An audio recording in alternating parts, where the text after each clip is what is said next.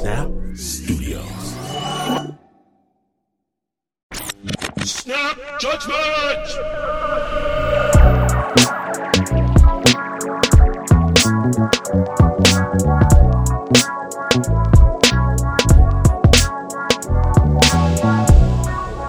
When I was a kid, I'd mess up, whatever it was, but I'd say, I'm sorry. And whether the other person accepted my apology or not, I felt better. Like it was a magic wand. And it took me a long, long while to understand that my saying sorry, even if I meant it, was just not enough. Well, today, on Snap Judgment, we proudly present Aftermath. Amazing stories from real people after the very bad thing. My name is Glenn Washington. Thank the universe that most of us never get what we truly deserve when you're listening to Snap Judgment.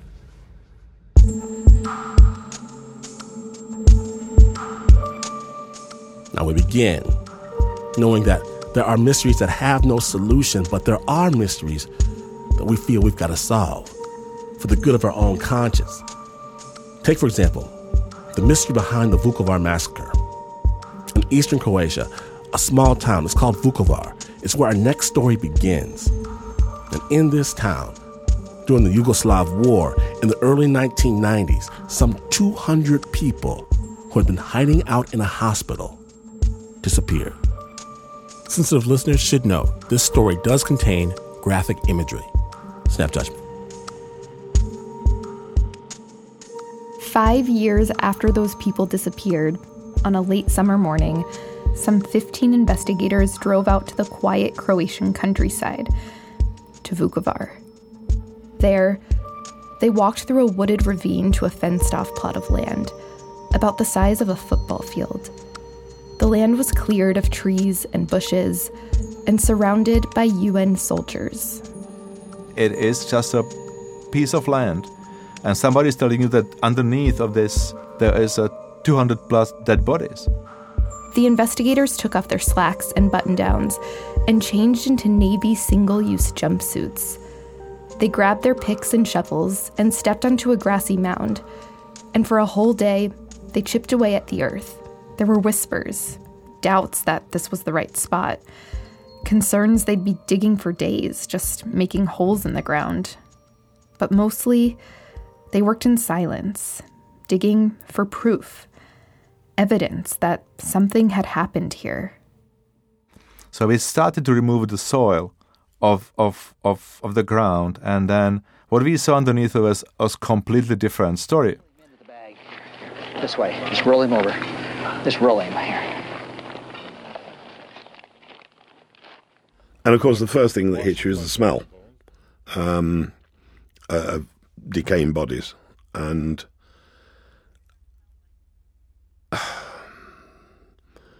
if I could explain it, I wouldn't to you, because it's something you don't need to know. It's a sweet. It's very difficult to explain that. It's like a sweet, very unpleasant smell of decomposition that gets under your skin. It gets in your clothes. You can't wash it. When we found the first body, I remember that, it was a fully skeletonized body. There was you see a skull and the hands and the legs. When we exposed the grave, millions of flies came on us. Flies everywhere. Remember, there was over 200 bodies in this grave. They have to clean them off. They have to look for bullet holes. They have to look for knife marks, whatever it was that would help them decide, A, how they were killed, and B, their identity. The team looking for bodies in Vukovar came from all over the world. Kevin Curtis came from England, where he had been working as a cop. I didn't have a good idea of what was going to happen exactly, because I'd never been in a war situation before. Vlad Zuro's from the Czech Republic, where he was a cop too. The first time he heard about Vukovar, he was recovering from appendicitis, stuck in bed, when all he could do was watch TV. And on the screen, he mostly saw news about Vukovar. then I saw on television the video footage of destruction. And through the ruins, people were coming out and they were dragging their trolleys of their belongings. And but if you don't understand what is happening there, you just need to know what is behind this. When Vlad got the call to join an investigation of war crimes in Vukovar, it was like a destiny.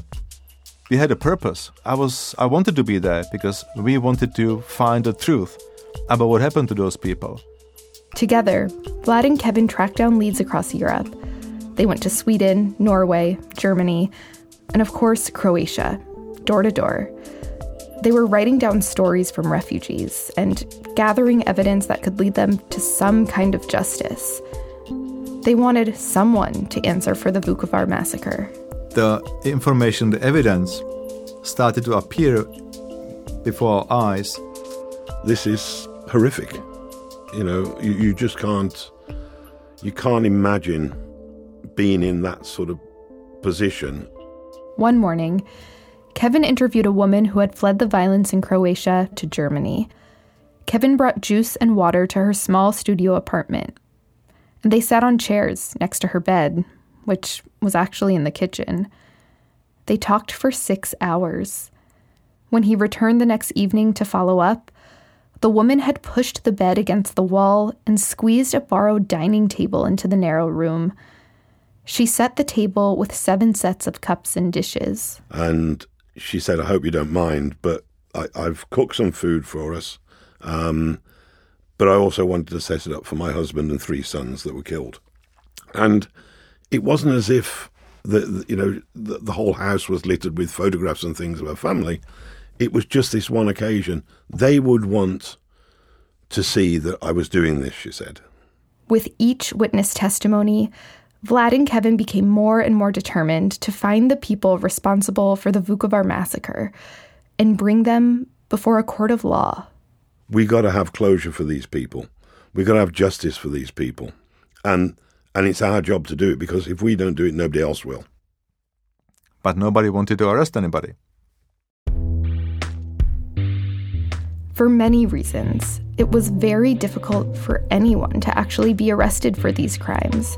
Vlad and Kevin were working for an international tribunal, the ICTY, the International Tribunal for the former Yugoslavia. So in an odd twist, the governments of neither Serbia, nor Croatia, nor Bosnia-Herzegovina were enthusiastic about a team of outsiders coming in and making arrests in any of these countries. Like, if 2 wrestlers in a match are both doping illegally, neither one of them wants a ref to come in and start drug testing. If they arrested the opposite side, if Croats arrested Serbs, they could be accused why they're arresting the Serbs and not the criminals on the Croatian side. So they didn't want to do anything about it. But Kevin, Vlad, and their small team of investigators had physical evidence and stories. People they couldn't just walk away from. Son is gone. Daughters are gone, raped. They were going to work, going to school, going for the weekend house. And all of a sudden, it all's gone. Husband is gone. And then people are telling you those stories. And it was bigger than us. You know, I honestly believe it was bigger than us. We just wouldn't give up. They decided to focus their indictment efforts on a local politician. His name? Slavko Dokmanovic.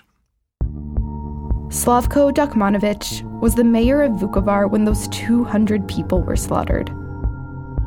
He was radical. You know, he spread the hate. He would go and he would kick people in the head and shout goal, and not caring and laughing and joking. So he clearly was a part of the machinery. And when the siege of Vukovar was over, Dokmanovic and others commanded soldiers to load men who had been hiding out at a hospital into buses, to beat them, and eventually to drive them on a dirt road to a wooded ravine. At the head of the ravine, the soldiers unloaded the men and shot and killed them. Afterwards, the bodies, some 260 of them, were buried there with a bulldozer. Slavko Dokmanovic aided and abetted all this. The local authorities were under him. Who would put him to jail? Who would put him there? Kevin and Vlad decided they would. So he was definitely one that we needed to indict. The main problem was that Dokmanovic lived across the Danube River in Serbia, where he was kind of protected. International teams weren't allowed to just walk onto foreign soil and make arrests. So they came up with a plan to go to Serbia and lure Dokmanovic back across the river. They'd bring him into UN-controlled Croatia, where they could finally arrest him. But they had to keep their plan a secret from their colleagues. Even within the office of the prosecutor, nobody else knew about it. They called it Operation Little Flower. The plan was Kevin would go undercover as a UN investigator, looking for crimes committed against the Serbs, against Dokmanovic's people, not committed by them. This way, he'd gain Dokmanovic's trust. Kevin is a smooth talker. He knows how to get people on board. He's very friendly. I was better at talking rubbish, if you like, and if I needed to. And he was the ideal person for going there and persuading Dokmanovic to come across. Kevin's job was to go to Dokmanovic's house and convince Dokmanovic to come back with him to a place Dokmanovic knew he ran the risk of getting arrested. Everybody thought we were crazy. Everybody thought that it would not work. Kevin and Vlad were really nervous. If Serbs found out about the plan, they could be arrested as soon as they crossed the border. I mean, we risked being attacked. We risked being ambushed at his house. We know what we believed he'd been involved in, which was the murder of 260 people. So what's another one or two? Vlad and Kevin decided to split up. Vlad flew undercover into Serbia. He would be Kevin's lookout. And I drove there as a tourist to Sombor, which is the place where Dokmanovic was living. And then I will pretend to be a tourist. Meanwhile, Kevin drove across the Serbian border to Dokmanovic's house in a UN car, a white 4x4 Toyota. We go across the Bogijevo Bridge. We don't know what's going to happen. Vlad sat down at a cafe, about 150 yards from Dokmanovic's house. He could see Kevin's white car when Kevin and his interpreter pulled up to Dokmanovic's front gate. Then the interpreter goes, ring the doorbell, Dokmanovic comes out, and he opens the gate. When he opened the gates, we went inside, and there's two huge Rottweilers in cages right in front of me. And they were going crazy when we came in. And actually Dokmanovic smiled, and he said not to worry. He's not too tall, greying hair, straight, with a thick, heavy moustache, and also almost, I don't think he did stoop, but he sort of gave you that impression that he was in a bit of a stoop. And we started to just chat generally about his time in Vukovar. Then his daughter came in with his granddaughter. Then Kevin asked him about his own suffering and the plight of the Serbs. He sort of, his face lit up. Maybe that's not a bad idea. Maybe I could do things for other Serbs as well. And you could almost see his mind working. Does Vlad and Kevin's super secret plan play out the way they want it to? Stay tuned to hear whether or not they can convince Dokmanovic to leave his home in Serbia.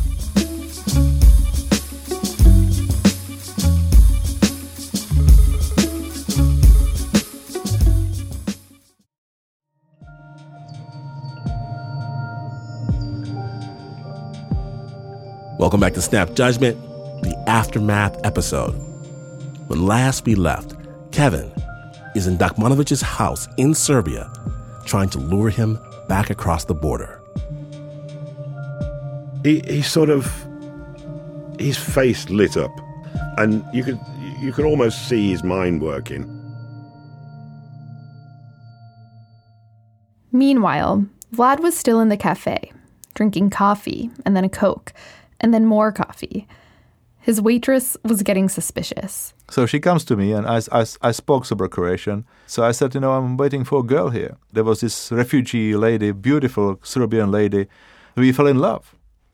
And then we agreed that we are going to meet here. And so I came to Serbia, and I'm waiting for her. Yeah, yes, it's a very touching story. And then she started looking at me like, what a loser. That's when Vlad finally saw the iron gates opening. But when I saw Kevin leaving, then I was just pay and look at the car, and I saw that he was on his own. So Dokmanović didn't go with him. Dokmanović wouldn't go to Croatia right then. But he did agree to cross the border in 2 days, on a Friday afternoon. Kevin says he ultimately convinced Dokmanović to make the journey under the ruse that he could talk to a UN general about selling the property he'd left in Croatia. He would meet VIP escorts once he crossed the bridge over the Danube. And then, after the conversation with the general, Kevin would go with Dokmanović back home. I said, what about if I come at 7 then? And he said, yes, and my wife will prepare dinner for us. Over the next 48 hours, Kevin and Vlad prepared for the arrest. And on Friday morning, they got into position near the border. A SWAT team wearing crisp white button-downs and black suits drove out to the bridge and picked up Dokmanović, pretending to be his escorts. Kevin hid in a military trailer, and Vlad stood behind sandbags. It was like, 95 degrees of Fahrenheit, and then there was like flies flying around. It was this intense heat, and the sweat was running around my back. And I was rehearsing reading the rights. Behind the sandbags, Vlad read the UN version of the Miranda rights over and over.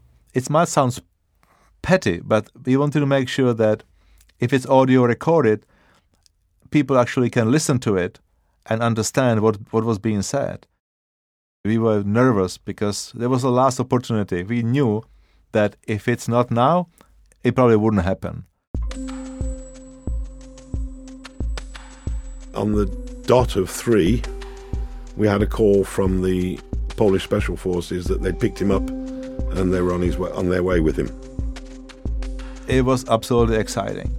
It was. We knew that we are doing something that is critically important for all of our colleagues and for the justice. And nobody believed that it could be done.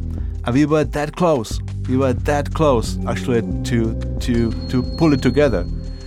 But there was still the arrest, and we still didn't know how it's going to end up. When the car pulled up to the border, another SWAT team blocked off the road, forced the convoy to stop, and pulled Dokmanović out of the car.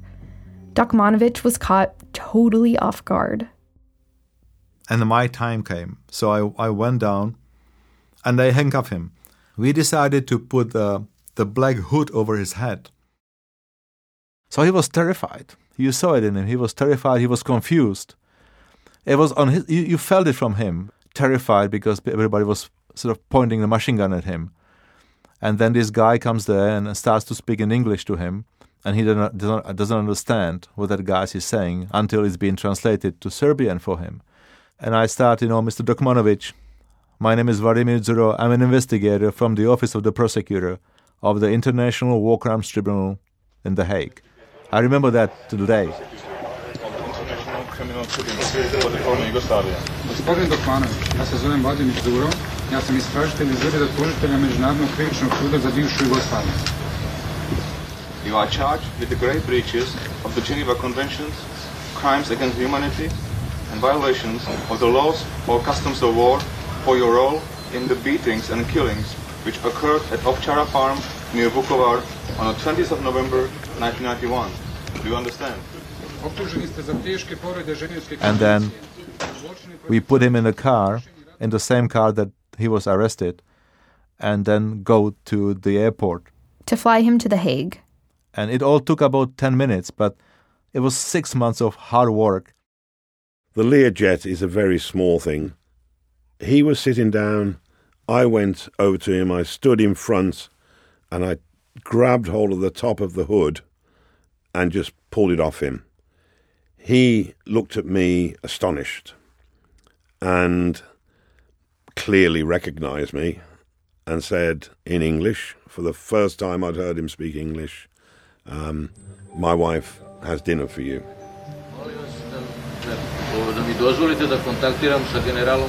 You can hear Dokmanovic here saying he was invited and guaranteed safety. Mr. Klein, because he invited me and he guaranteed me safety. Ja za ovo ništa nisam kriv. I'm not guilty for what you...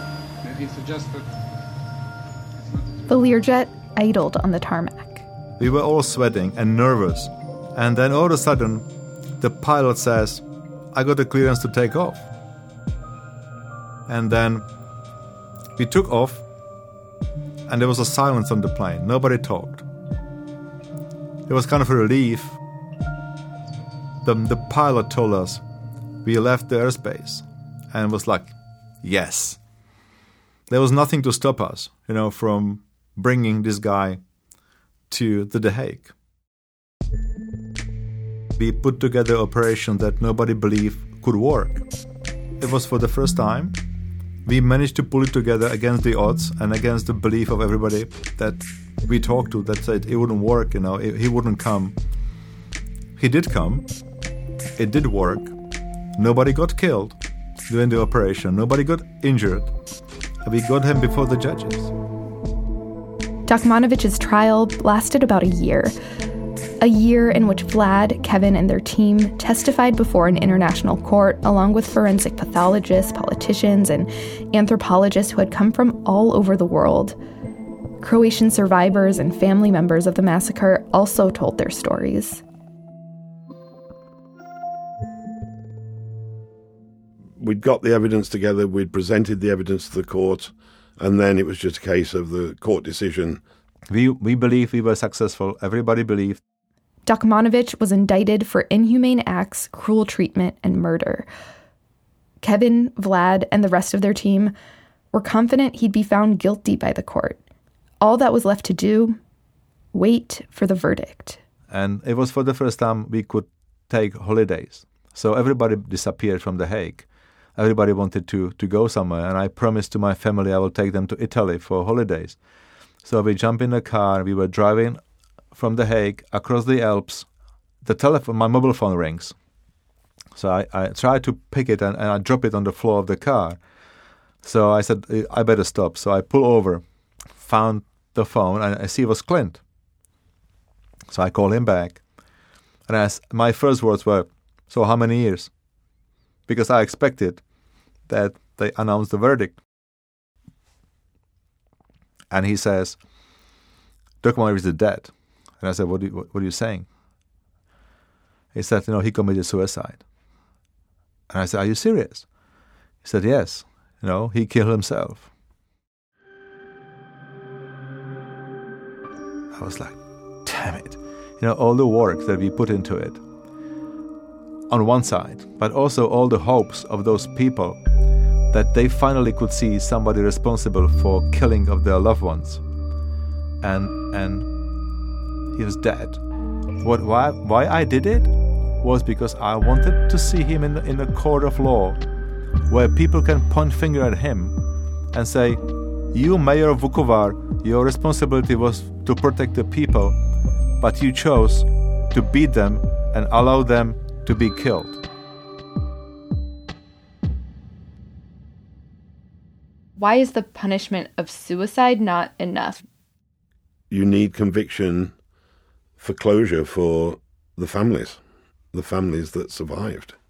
And there is, I've heard since, there's no shame on his family because he was never convicted. which sounds odd, I know, but... I guess for me, it's whether or not he committed suicide or if he went to jail. The families are still in the same place, so... No, they're not. They're not in the same place. I spoke to many witnesses who said, you will never get the perpetrators for this. And, you know, they were talking about from the trigger pullers to the highest levels. And I said, we will. You know, we will get the perpetrators for this. And you've only got to think about if somebody did something horrible to a member of your family, what do you want? Do you want them dead or do you want them convicted of something?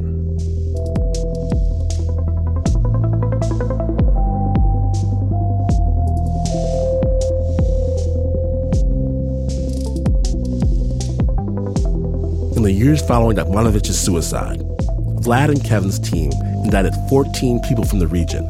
About half of them went to prison for war crimes. Special thanks to Julian Bourgeois, who introduced us to this story. And thanks so much to Vladimir Zuro and Kevin Curtis for sharing their memories with the Snap. There is so much more to this investigation than you heard here, and if you want to know more, Vlad is writing a book. It's called The Investigator. It will be released this coming November. The original score was created by Renzo Gorio for that story. It was produced by Adiza Egan, Liz Mack, and Shayna Sheely. This is the end of the episode, but the story never ends. If you missed even a moment of Snap Judgment storytelling, find it right now on our podcast, snapjudgment.org. And even though this is not the news, this has never been the news, this will never be the news, this is WNYC.